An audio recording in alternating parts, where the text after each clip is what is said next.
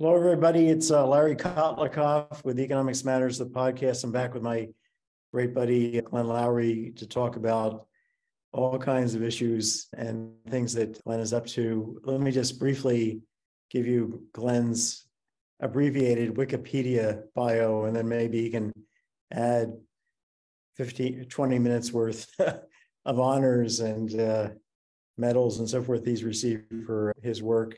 So Glenn is an American economist and academic. He's an author.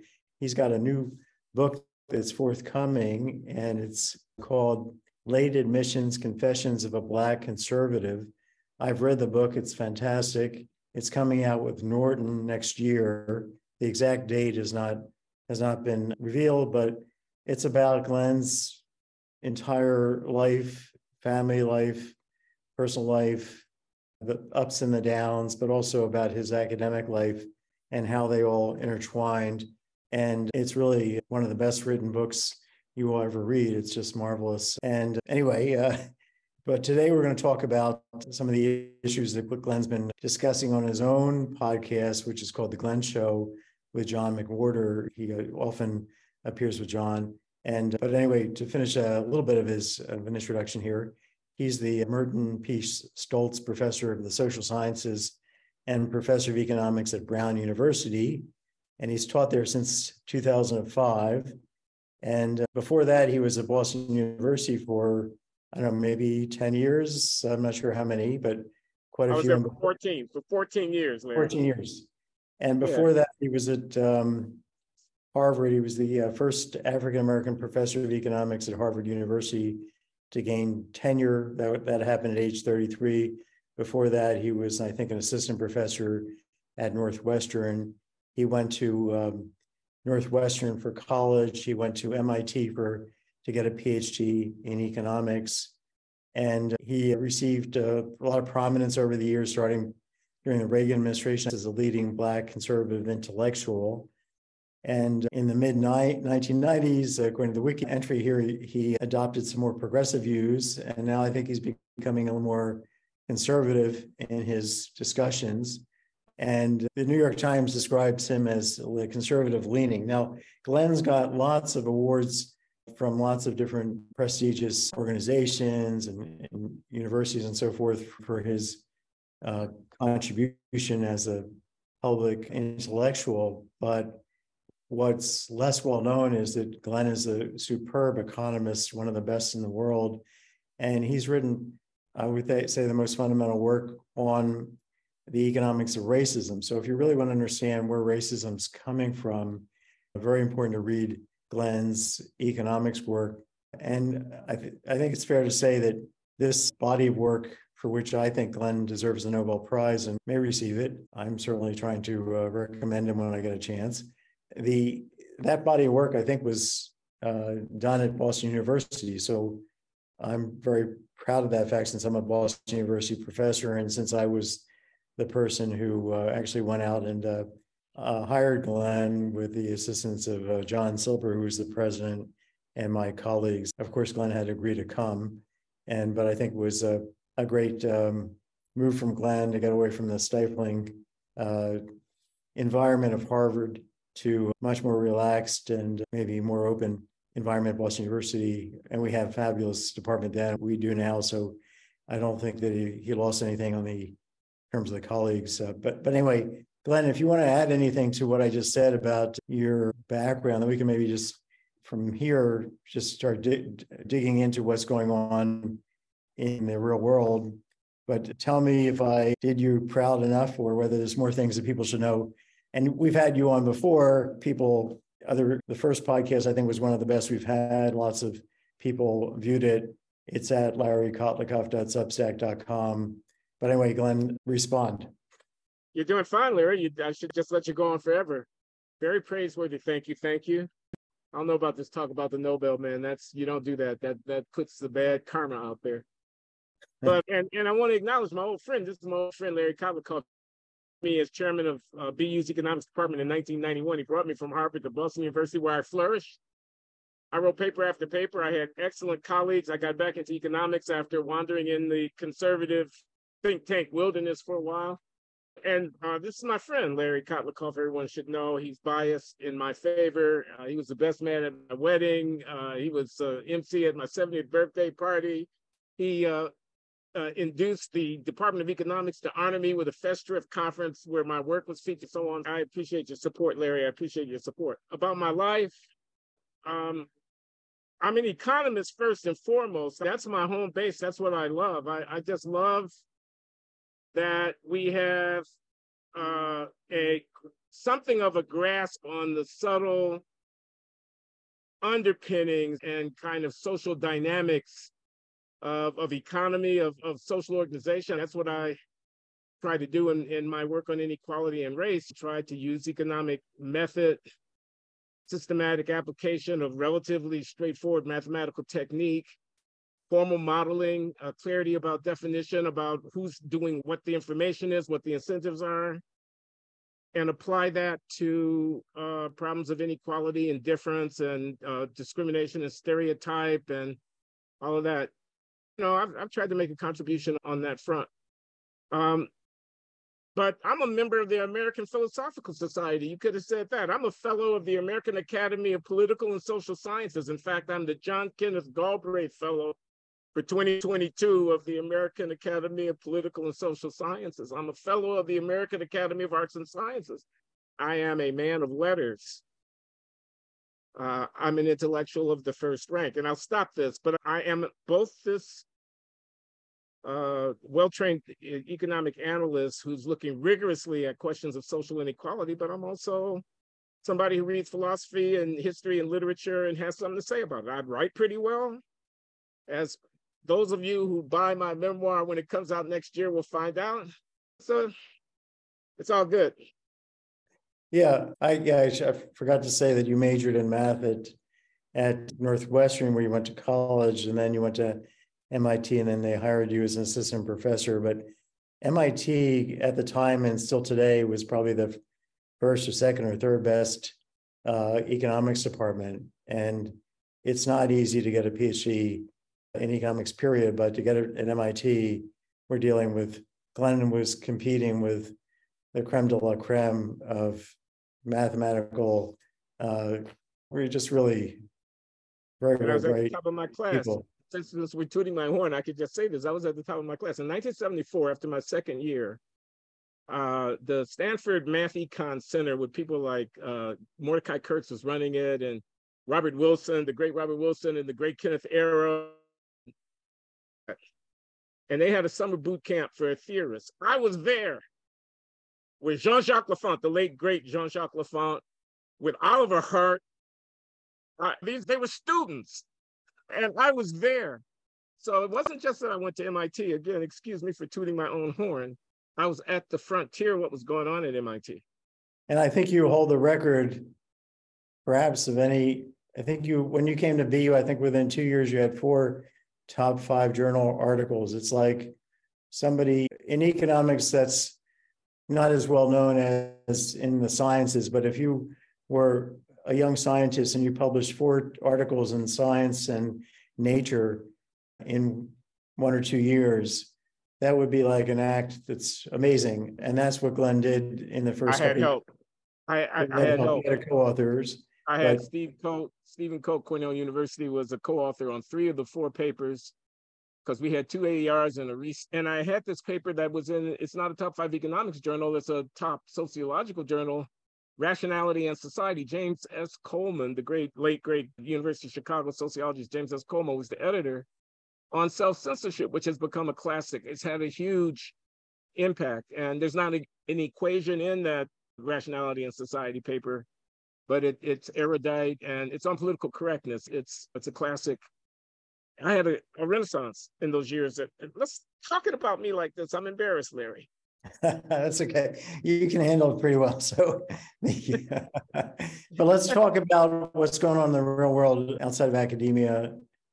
So we just had this decision by the Supreme Court about redistricting. I guess it was Alabama. Was that the end? Yeah, it was Alabama. Yeah. It was holding Section 2, Section 5, Voting Rights Act of 1965. One of them had been stricken in an earlier case, and the everybody was thinking that the Voting Rights Act was going to meet its final denouement in a conservative court, but the court actually, with a majority that Roberts and Kavanaugh Right. joining the liberals, upheld the basic proposition is that when they redistrict, if they do it in a way that undercuts the Black vote, dilutes the Black vote, then that's unconstitutional.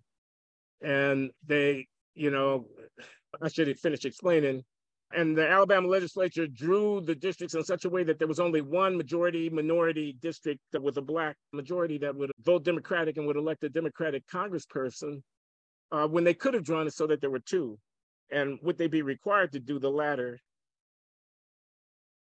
The court affirmed that they would indeed, under the Voting Rights Act, be required to do the latter, that they couldn't intentionally jigger the thing so that they, in effect, minimize the number of Black districts.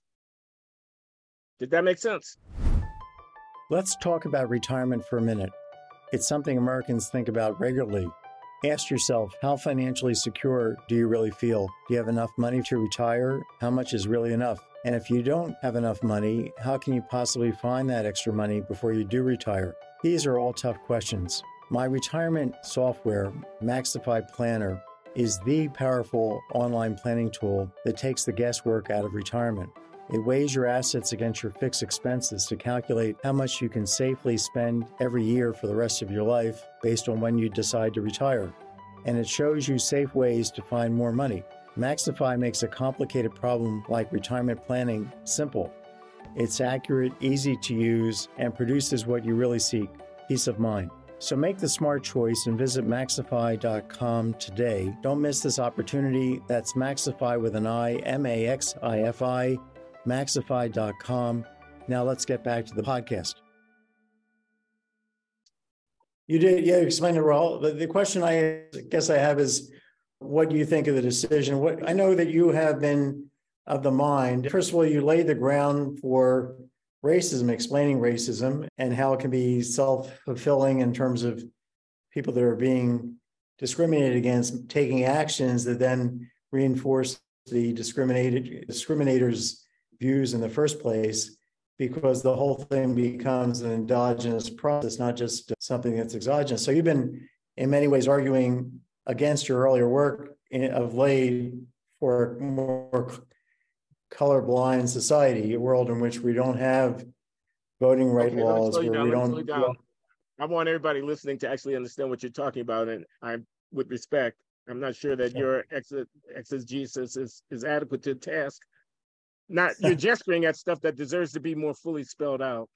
The first point, and the point that you're making, is that I've provided models that explain how a self-confirming stereotype detrimental to a minority group could get established, and how there'd be a feedback loop where if they start out thinking negatively about the group, they configure incentives in such a way that people in the group actually conform with the negative expectation in their own self-interest, but there's no real intrinsic difference between the groups. And in my book, The Anatomy of Racial Inequality, too, it's been reissued in the second edition in 2021. I talk about this. I give an example. I'm all in the service right now, Larry, of explaining where I've identified problems with discrimination to the Voting Rights Act and affirmative action. I had an example. Taxi guys don't want to stop because they think the Black guys are more likely to rob them. So when they see a Black guy, they don't stop. Now, in a matter of fact, Black guys and white guys in my hypothetical are no different in terms of how likely they are to rob. 5% of either group is likely to rob. But people don't want to have to wait for a taxi, especially if they're not robbing the taxi. So if taxi drivers slow down and are very reluctant to pick up Blacks, the only Blacks who will choose to be out there trying to hail a taxi are those who are willing to tolerate the long wait, which is much more likely to be someone who's going to rob. And so the taxi drivers, they're justified in not stopping for the Blacks. And this is a very insidious kind of thing. And so that's an example of the kind of thing that I've talked about. And in my dissertation, which is way back, 1976, I was interested in the past, and then you have social capital. You have families and communities, neighborhoods and peer groups, friendship networks and associations and organizations and whatnot. You have collectivities, you have networks.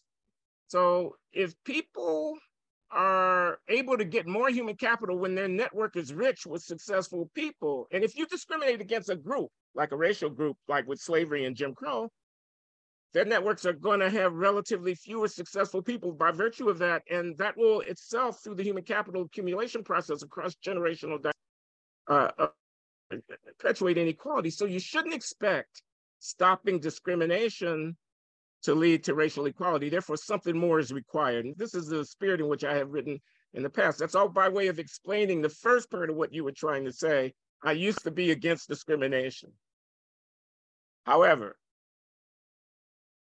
my 1993 AER paper with Colt, Will Affirmative Action Eliminate Negative Stereotypes, showed that incentives can work in all kinds of directions. So an employer thinks, I have to lower the bar for my Black applicants, otherwise I'm not going to reach my target. He thinks that because Blacks are underrepresented in that line of activity, and there's an objective lower supply of their high quality candidates. So he lowers the bar in the interest of equality. On the other side, thinking, what are my incentives to invest in acquiring skills? When I'm facing a lower bar, maybe my incentives aren't so great. You understand that as a public finance economist. This is your bread and butter. So affirmative action can backfire. It can backfire. It can have reputational, all kinds of insidious ill effects. But I don't regard that as dispositive. I don't regard that as resolving the question about affirmative action. What for me, in the negative, is dignity for Black people. That I have a model. Long run, steady state equality of respect between the groups. That's my goal. Where my turnpike is asymptoting toward equality of respect between the groups.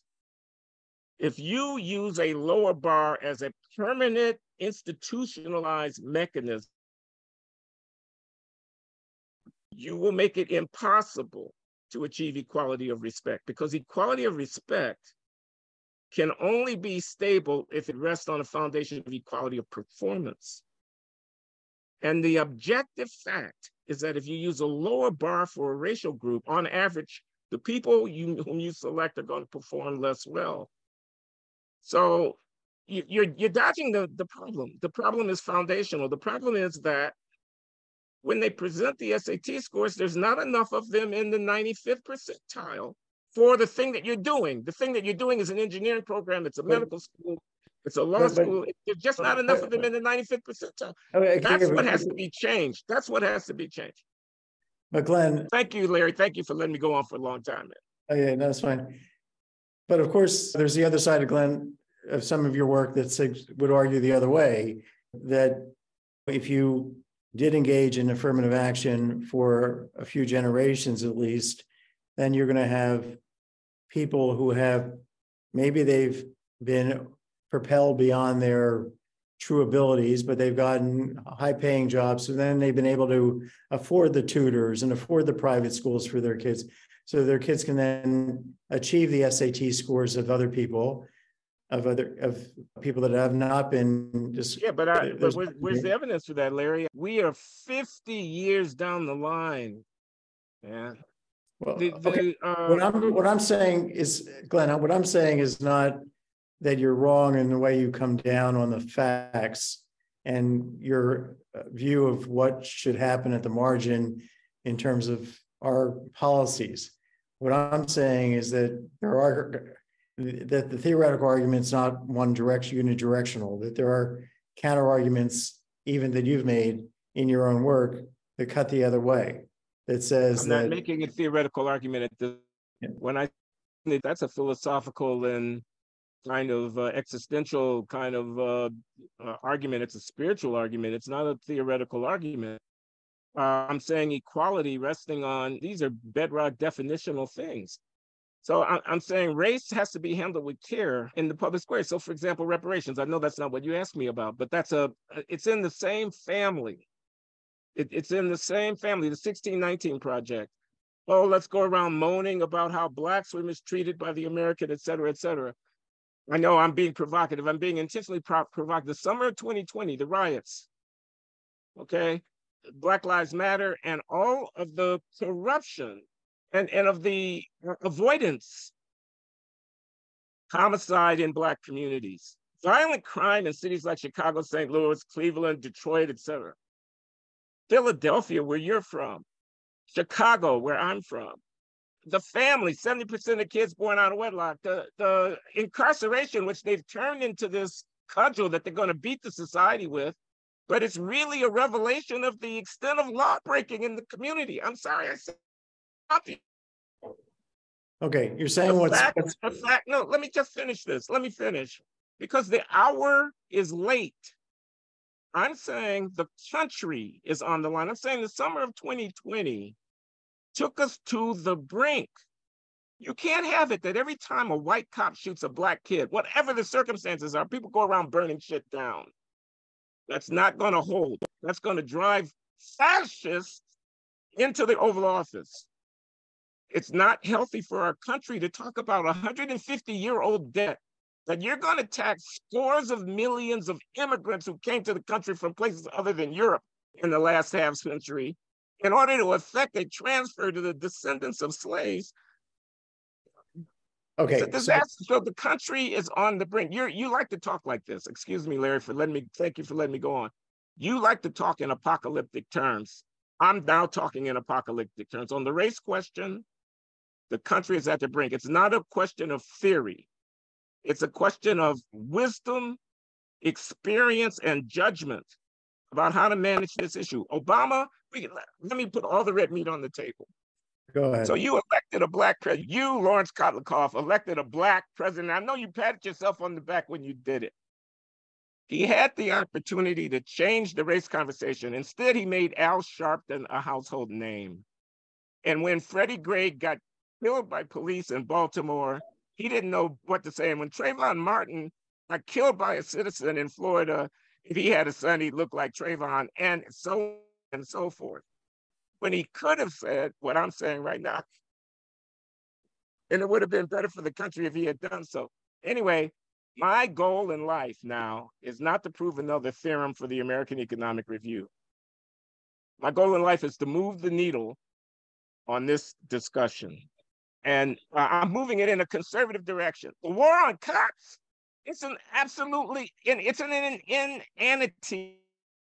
Public safety is the foremost question if you're a working class person of color living in a big American city. War on cops. I think, Glenn, I think you're exaggerating a bit, because this is not the majority of people on the left who are advocating defunding police. This was some extreme people, just like the right has crazies. We have the people on the left crazy. I think what you're saying is that the important thing you're saying is that this experiment, 70-year experiment, you think has actually happened. A lot of people think that it hasn't happened. It's been basically rhetoric, but there hasn't been a real trial of this policy of affirmative action in a major way. Now, just hang on a second. You're not going to like to hear this, but nonetheless, there is that perspective. You feel that it has been tried and has failed, and we need to change policies to become much more, let's say, colorblind would be the right term, I think. You are putting words in my mouth. You're putting words in my mouth, but go ahead. I didn't say that. Well, I think that's a gross oversimplification. I know. Here's what I think. I think Black people need to man and woman up. I think patronizing is the wrong way to go. I think the problem confronting the Black people is what to do with our freedom, not how to end our oppression. I think this trope, this pose of anti-Black racism, systemic racism, white supremacy is a dodge. I think the reason that they want to talk about the 19th century is because the 21st century is too tough. I think the Chinese are coming. I think the world is a small place growing smaller at every moment. I don't think, as I say, I think the hour is late. This is way beyond a liberal and conservative, and this is beyond policy. This is, anyway.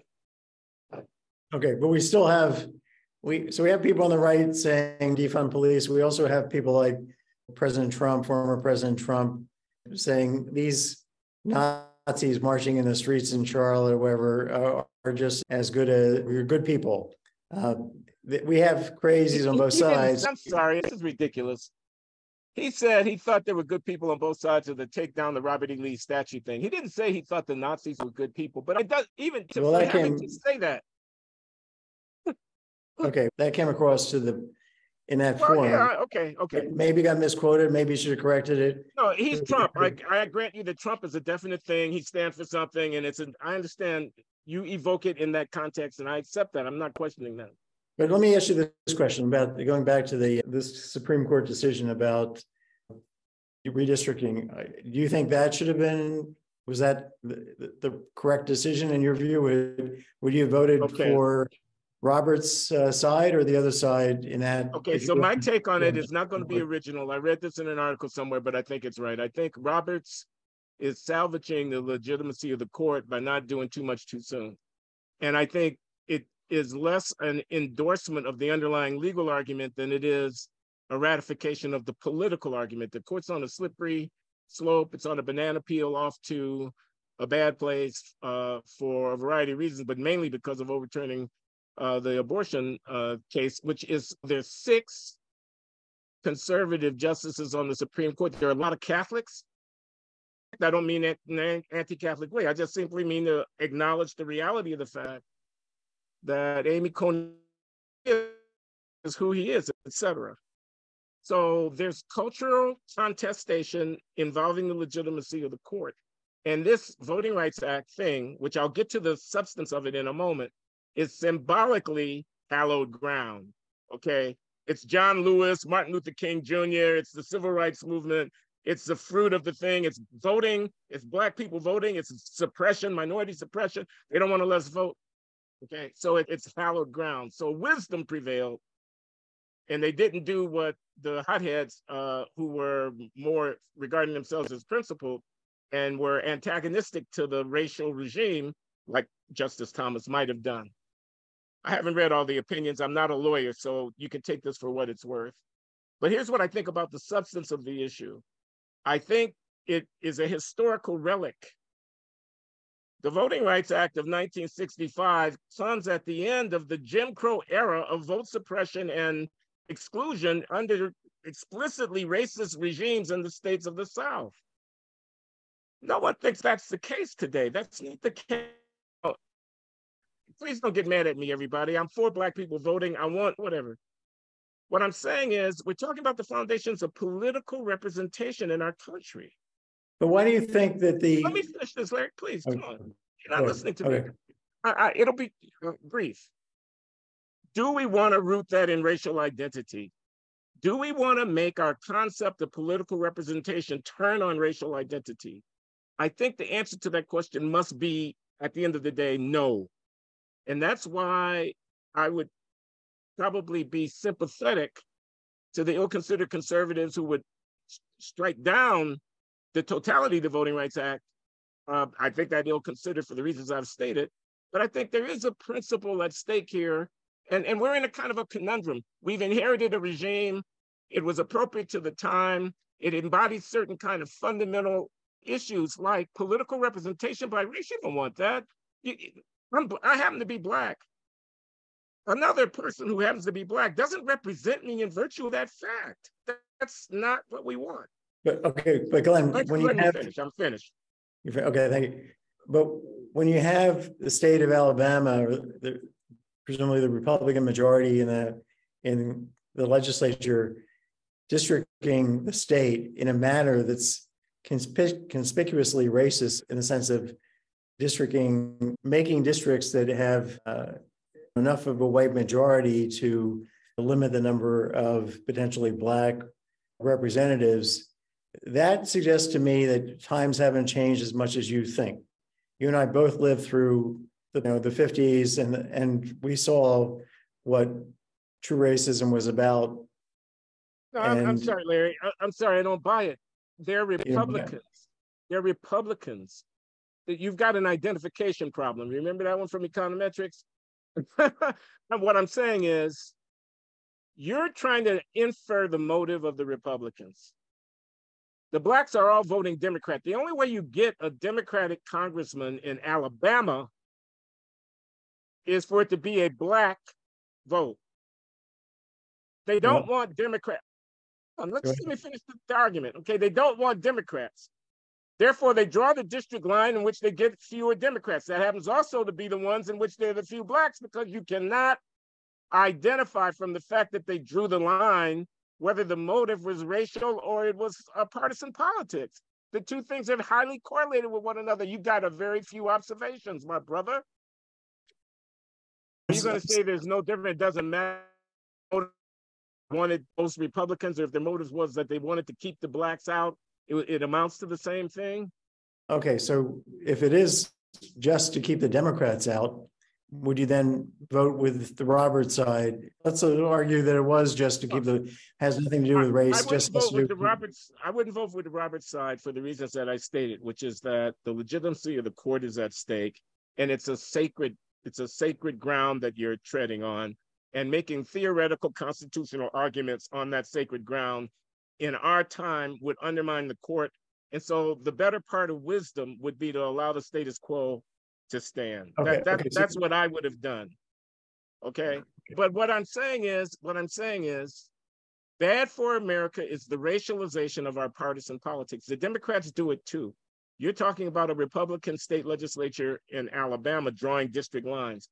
The president of the United States builds a large part of his political identity around appealing to the fears and concerns that African Americans might have about white supremacy in the country. And it's clearly an appropriation. It's clearly a device, and it Jim Crow 2.0. We're going to put y'all back in chains. This is Joe Biden talking to black people.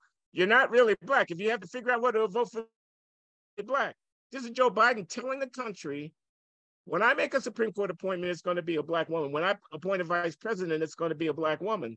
The race card is freely available to be played by a lot of different people. And I'm not a colorblind simpleton, but I think it's better for the country to reinforce the playing of the race card. Want more money, less risk, and a better life? Buy Money Magic, a new book by Lawrence Kotlikoff, Boston University economist, personal finance expert, and best-selling author. Whether it's education, career, marriage, housing, investing, retirement, Social Security, IRA, or 401k decisions, Money Magic delivers scores of secrets to raise your living standard. Financial journalist Jane Bryant Quinn says Money Magic is a must-read. Nobel laureate George Akerlof says Money Magic is quite probably the best financial advice book ever written. Financial guru John Malden says, you'll love this amazing book. It's full of wit, wisdom, and startling paths to a better financial life. And columnist Scott Burns calls Money Magic a funny, brilliant read, offering wildly powerful, unconventional choices that can literally change your life. Get Lawrence Kotlikoff's Money Magic today at Amazon, Barnes & Noble, and independent booksellers. Okay, I wanted to basically get your views. So we got your view of that. I think I happen to share it about that decision.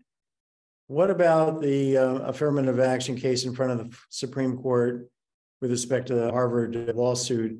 I guess it's Students for Fair Admissions case where the argument was that Asian students are being discriminated against because of affirmative action policies at Harvard. And I guess they've lost in the district, and they've lost at one of the levels of appeals court or the district court, and they lost to the lower court. It's been joined with the University of North Carolina case. So there's a public and a private institution, the same plaintiff, Student for Fair Admissions, and this is Alex Bloom. I think that's the guy's name, who's a big anti-affirmative action campaigner, who's been doing this for years and years, who's organized these plaintiffs. They're Asians, and it's testing yet again at the high court level the constitutionality of affirmative action, with the twist that the plaintiffs are Asians. I actually signed on to a brief supporting the plaintiffs that went into the lower court proceedings of some economists who were confronted with the expert witness testimony of Peter Arcidiacono, who's a Duke labor economist, econometrician, and he's the expert for the plaintiffs, the Students for Fair Admission in this case. And the great David Card, Nobel laureate, UC Berkeley labor economist, very distinguished, who's the expert witness for Harvard, the defendants in this case. And I read these briefs, and I actually thought, for what it's worth, it's not my specialization within the field of labor economics, this kind of heavily empirical analysis. I thought that R.C. Diacono had the better of it. What it came down to, in my judgment, this is something that's going to get decided. It has been decided against what I'm about to say in the lower court, is they had a problem because if they use only academic criteria for admitting students, they get too many Asians. So they broadened it to academic and personality and other kinds of non-academic qualities of the student in such a way that Card could credibly maintain that if you did the regressions right, there was no real statistically significant anti-Asian bias. It's just that R.C. Diacono in his regressions didn't include the right personality variables to account for the fact that the Asians were coming in at a lower rate. I'm sorry that sounded convoluted, but that kind of is what it comes down to. It comes down to a specification dispute and the relative weight that's given to non-academic traits in assessing the fitness of an applicant for admission to Harvard University. And you're trying to infer motive, just like you are inferring motive about the Alabama state legislature, who draw those district lines in a certain way. Harvard draws its district lines, the lines it uses to decide who gets in a particular way. And the question, did they genuinely value the non-academic leadership quality, personality, multivalent interest and so forth, as much as they claim that they did, or did they only pretend to value them in that way in order to make sure that the Asian numbers were not too great? So that's what's at stake. I think a lot of things could be said here. First of all, Harvard admissions is complicated, and ethnic issues. It's also athletes and people with special kinds of talents and alumni and people who make financial contributions to the university and families and so forth and so on. Harvard is a private institution. I believe I can decide who my members are. There's a sense in which they are at a different legal disposition. They're more subject to the statutory restraints on discrimination, where if you take federal funds, you can't discriminate by race. This is in the Civil Rights Act of 1964 and so on. Then they are to the 14th Amendment of the Constitution kind of prohibitions, which says you can't do this because you're a state actor and state actors are enjoined because of equal protection of the laws from using the racial thing. So those factors differentiate the UNC from the Harvard situation of the defendants. But this is an opportunity for a conservative court to take up this issue. The court's much more conservative than the last time. I think it was 2003, where Sandra Day O'Connor wrote a controlling opinion that basically said, okay, more or less leave the status quo in place, but you guys need to think about whether in 25 years we're going to still need to be doing this, which is my position. My position is, whatever, I'm not going to fall on my sword about it in terms of the Constitution, but it's no way to live. It's a bad way to run the country. And we've been at it for a while, and we need to wean ourselves from it because it's a distraction from the real challenge. And I'll stop. You're giving me a lot of time. Thank you. If you look at the tables in R.C. Diacono's brief, where what they do is the following thing. They stratify by decile, by 10 percentage tranches, 0 to 10, 10 to 20, 20 to 30. Applicants in terms of their SAT scores and grades, and admissions rates in terms of their SAT scores and grades. So you can see for Blacks, what fraction of the applicants fall within each tranche, what fraction are in the lowest 10% of all applicants, the next to the lowest 10% and on up to the highest 10%, and what fraction of Asian applicants and white applicants are. And then you can also see for each tranche, what fraction of applicants in that cell, Asian in the 30th to 40th percentile, got admitted, and what fraction of Blacks and whites and Latino did it. Okay, 2/3 of the Asians are in the top 20% of the population in terms of test scores. 2/3 of Blacks are in the bottom 20% of the population in terms of test scores. If you're an Asian in the top decile, 90 to 100 percentile, you got like a 6% chance of getting in. If you're Black, you got a 50% chance of getting in. Okay. If you're in the 60th to the 70th percentile and you're Asian, forget about it. You ain't getting in. If you're Black, you got I don't know, a 15 or 20% chance of getting in. Okay, and the whites are also favored relative to the Asians in terms of these very crude comparisons. These are crude. It's not multivariate regression analysis. I didn't control for anything. I'm talking about the optics. So look at, if I may, you're Jewish, that all groups do not excel at all activities at the same rate at a given point in time.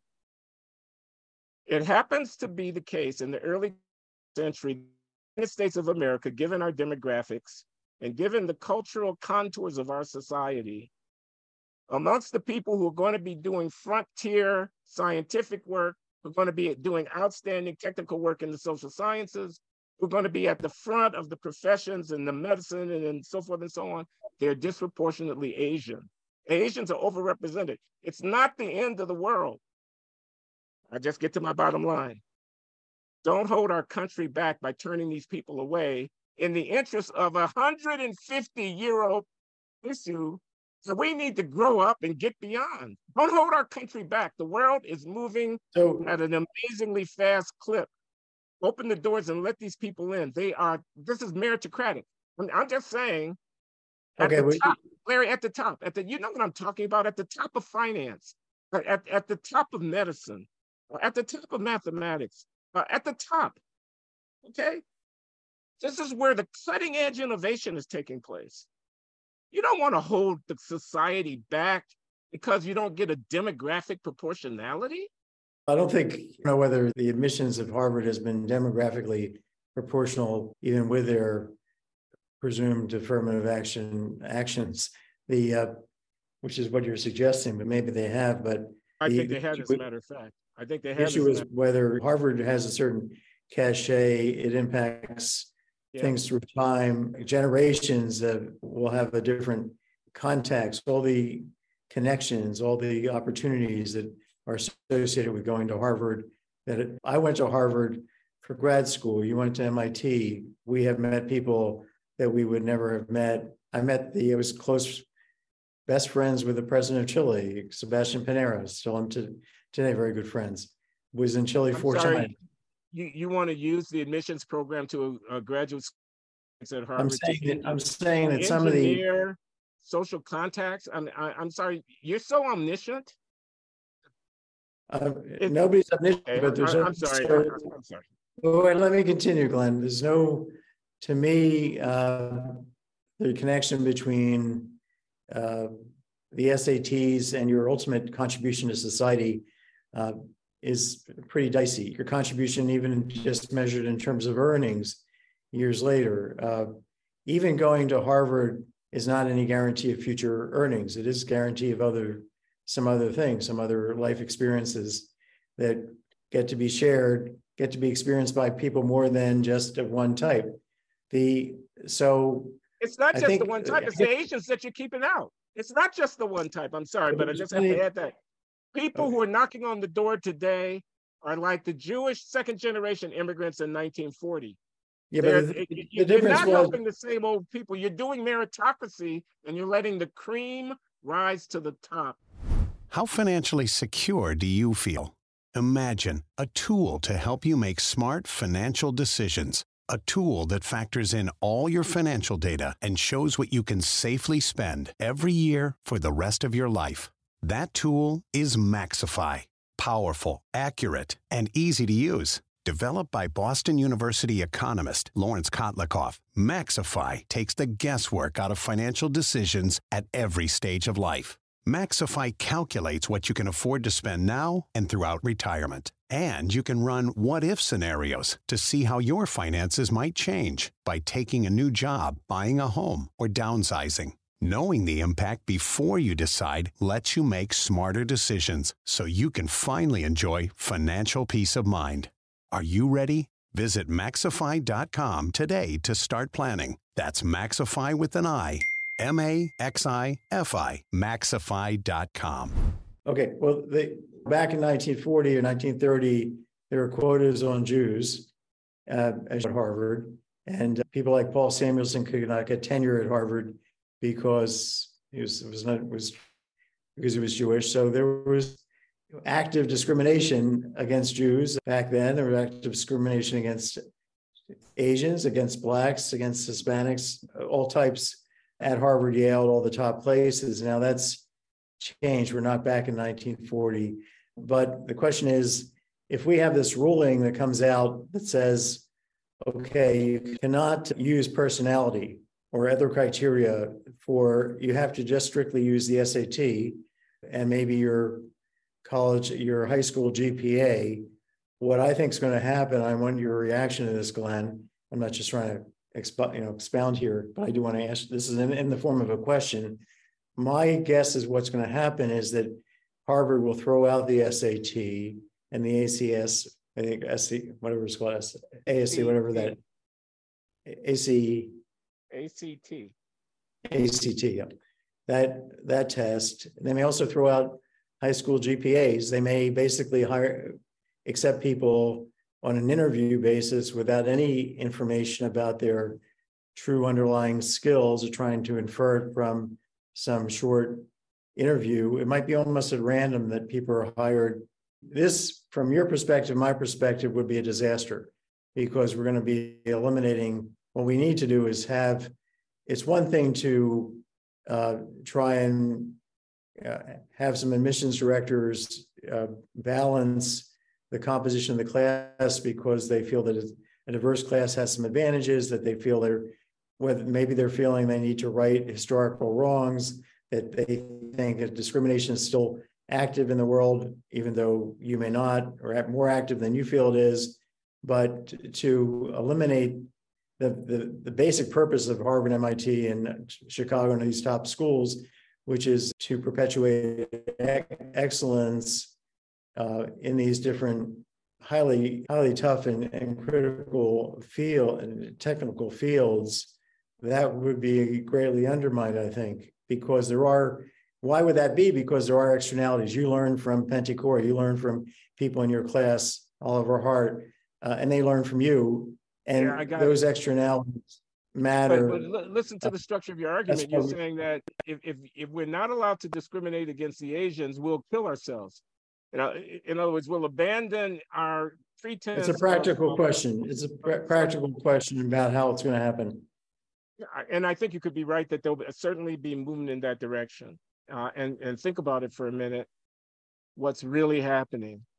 Certain representation, desiderata, they want to have enough from the underrepresented groups.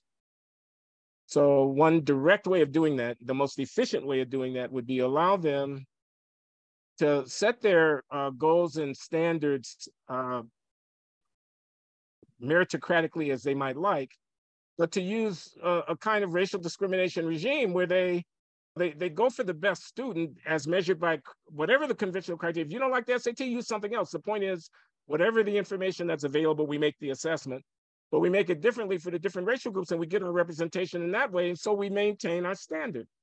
But if the court prevents us from doing racial discrimination by using different cutoffs, then we'll have to get rid of cutoffs altogether. We'll have to flip coins. And when we do that, we undermine the integrity of the entire enterprise, not just treat different people unfairly, but we cut down the pillars that are holding the whole thing up. I think institutions would be prepared to make sacrifices on that margin. That is, there's two margins here. One of them is discriminating explicitly against applicants, and the other is changing our standards of assessment so as indirectly to induce a more representative yield. And they'll want to use both margins, and if they're prohibited from as overt discrimination as they're currently practicing, more weight will go onto the other margin. But that's why I want to disabuse them of their sense of the imperative that they get representative yields in their applicant pools. I think it's too high a price to pay. And I'll tell you what else I think will happen.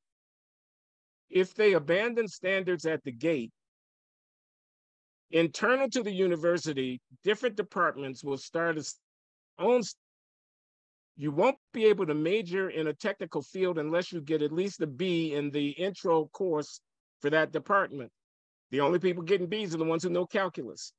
Everybody can show up, but not everybody can take my engineering curriculum unless they can get at least a B in differential equations, that kind of thing, which will happen. And there'll be rearguard actions within the now corrupted, and the weeds are growing up between the buildings. They're growing up inside people's heads. The cutting edge is dull. The sense of outstanding rigor is diluted. That's a disaster. And it's a kind of self-immolation. It's the grand achievement of Western civilization setting itself on fire because, why? Because some people were unable to keep up. It's not that, I think that's too strong, Glenn. I think people have come from all kinds of backgrounds and weren't allowed to keep up necessarily, or were not well served by the educational system.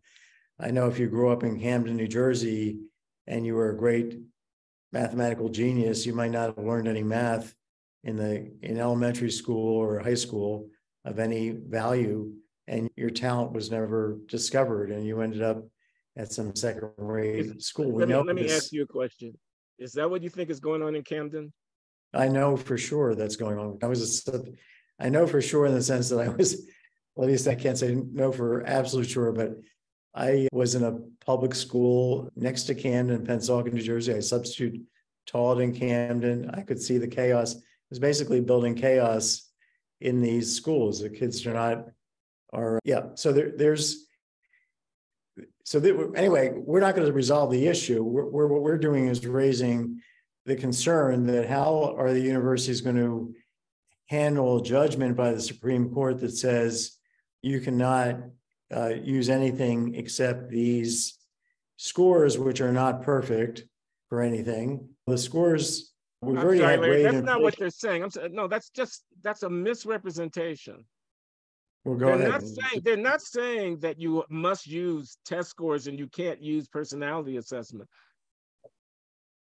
They're saying that you can't substitute personality assessment for scores when the intention is to actually achieve a certain demographic outcome, as opposed to other legitimate and justifiable interests that you might have in the institution.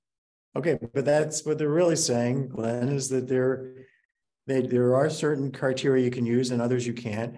And the schools themselves are going to say, because we want to have a blended class, we want to have a class that's diverse, we have a societal mission. You may not agree with it, but we feel we do. We therefore have to not use anything except flipping a coin. And then you say maybe the schools will then take action. Harvard will require you to get a certain B in class. What could also happen? What I said is the school will do what you just said, and then the internal department will set up internal barriers that'll be a substitute for the screening that should have been done at the entry point. Maybe not. What I've seen is that there's been great inflation with respect to the SAT. Much bigger fraction are in the top percentile. There's been great inflation, presumably in high schools. There's great inflation in colleges. So it could well be that you don't have that people just give up. If you're a professor, we're back to square one. This is what we were just saying a minute ago, that we are back at square one. Meritocratic judgments in order to get demographic outcomes, and I think that's a disaster. I know we are. I'm not giving a resolution. I'm not saying that this is not. But you never addressed my point. I'm sorry. We're going in a circle. You never addressed my point. Dignity and equality. I'm saying a special dispensation. This is what I'm against. This is what I hate. That I'm Black. Now you're going to have a program. Now you're going to have a dispensation. Now there's going to be a committee. Now there's going to be a suspension of judgment. Don't do me any favors. The equality that is worth having has to be earned by the performance of the person who seeks it. This is a bad formula for resolving a centuries-old dilemma troubling our country. I don't care what the Constitution says about it. It's not the way we want to run our country. Now we're 50 years on. You saw what happened in the summer of 2020. You see the test scores. The test scores are just a messenger, Larry. The kid that doesn't do well on the test doesn't know the material, Larry. The kid needs to be taught the material. You want to talk about charter schools? You want to talk about what's going on in the homes? What's going on in the homes? You want to talk about the fatherless of the home? You want to out of wedlock births, or how young the mothers are, etc. You want to talk about the culture? In this narrative of African Americans descend from slaves in the 21st century with the Chinese coming. And therefore, we have to have a national reckoning. I think you have to admit one thing. You have strong views. No question. If you were running the country, we would have different policies and we would have different national conversations. And I think you would persuade a lot of people, as you've persuaded me, that there's tons of merit in your judgment and your calls about how things should go down. But we have a society that's very diverse in its views on this. And we have the Supreme Court now saying we have this metric, the SAT, which is, we know is flawed, that this is going to be the absolute criteria. To what? I'm sorry, Larry, Okay. We are economists. We're economists. You're trying to make an admissions decision, and you're trying to assess the fitness of the candidate. So you don't like the SAT. I want to know, compared to what? What are you trying to measure, and what measures it better? There's lots of things. It's just an instrument. It's just a signal. There's no divinity in the SAT. The question is, what are we trying to measure? And what we're trying to measure when we're admitting to the... We're trying to measure something unmeasurable. Glenn, to some extent, it's unmeasurable. It's measured as best which is we drive and creativity. Obscurantism. What? No, I think drive and creativity is very hard to measure, and that's much more important because if you have the drive, you will learn the math if you're given the opportunity. Now, do you have to learn that at Harvard? Not everybody needs to be given the opportunity to live it. It's impossible. Here, I'm just going to tell you this. I'm going to tell you this experience. Yeah. I don't know what your experience is. I've been teaching since 1976. That's over 40 years. In the graduate theory course that I teach, the microeconomic theory course, some of the kids are really quick. When you write the equation on the board, they can solve it before you get to the end. They ask good questions. They understand and you challenge them, they're creative. They've got good minds. There's such a thing as a good mind, okay? When you are doing economic theory, a good mind comes in really handy. The people who end up with the PhDs from the best departments and who end up as assistant professors at the best programs have good minds. You can tell with noise the quality of a person's mind. In the SAT, in this case, the graduate record examination, especially the quantitative part, is a strong signal of what's going to happen in the first year of the program for the people who are taking. They have to understand the math. They have to be able to do the derivations. They have to be able to see through to the end of the thing. People are differently able to do this. Yes. The compelling fact is the underrepresented minorities don't have enough people who are able to do it well. And that may have an explanation. Is telling us that. Why you want a jihad against the test? The test is just telling us that there are developmental disparities between these populations. Once we address that, we'll never get to equality.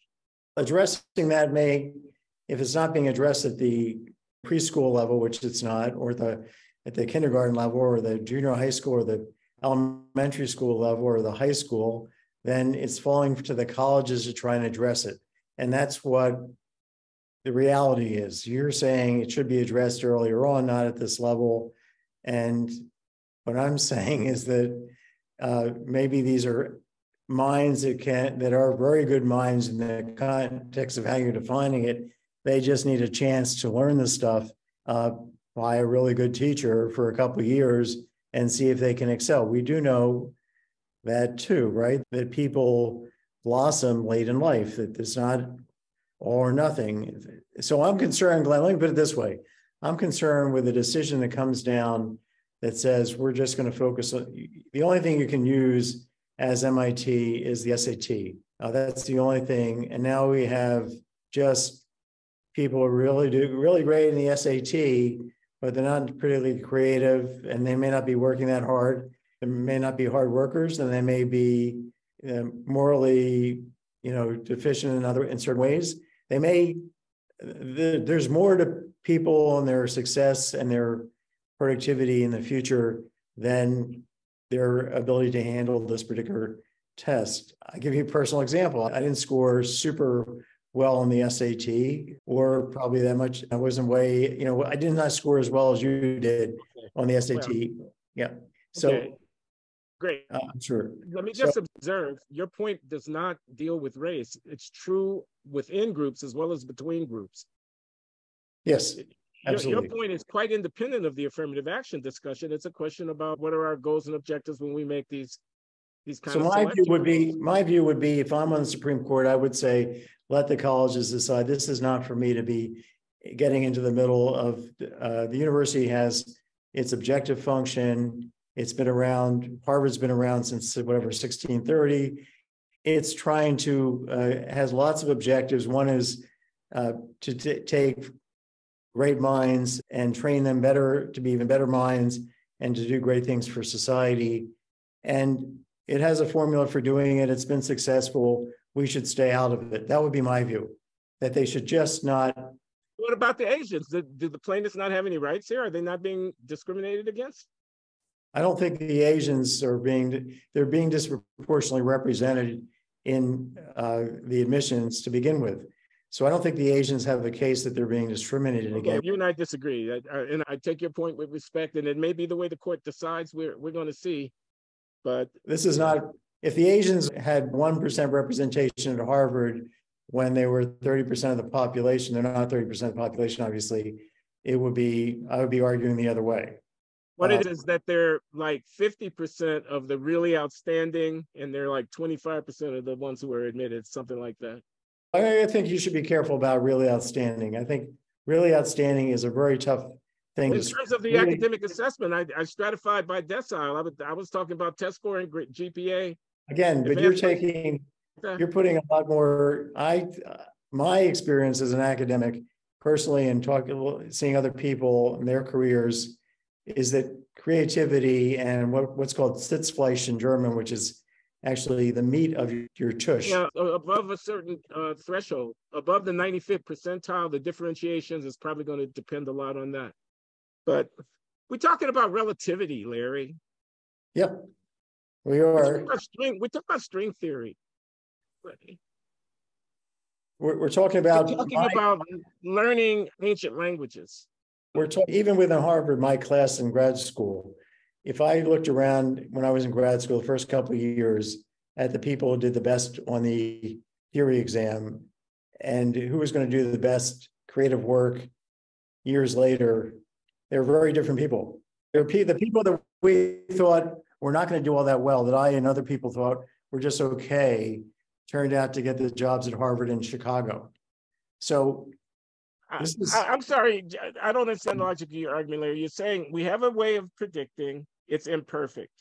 Therefore, we should not pay attention to it because it's imperfect.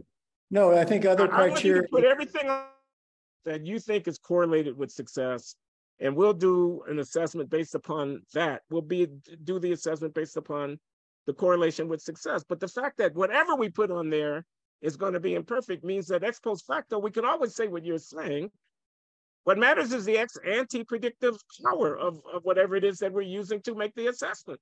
You can invent qualities that can't be measured and then say, don't use the measurement because it doesn't predict those qualities.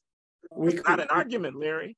Yeah, I'm not sure it's not an argument, Glenn. I think that not everything can be quantified, and especially. And therefore, what? You propose to make the decision based upon what? You want to give away information because you don't have complete information. No, I want the Harvard admissions people to have ability to use all the information that's available, including their sense of whether this person can make it with some helping and can make it with some remedial, but this person has something special or can deliver something special to other people, even though he or she may not be that. Yes, we can't.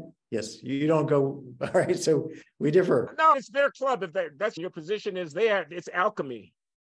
They're making society better through chemistry, and therefore leave them to their dark formulae and their mixings, because they're going to create the kind of society we all want to live in. And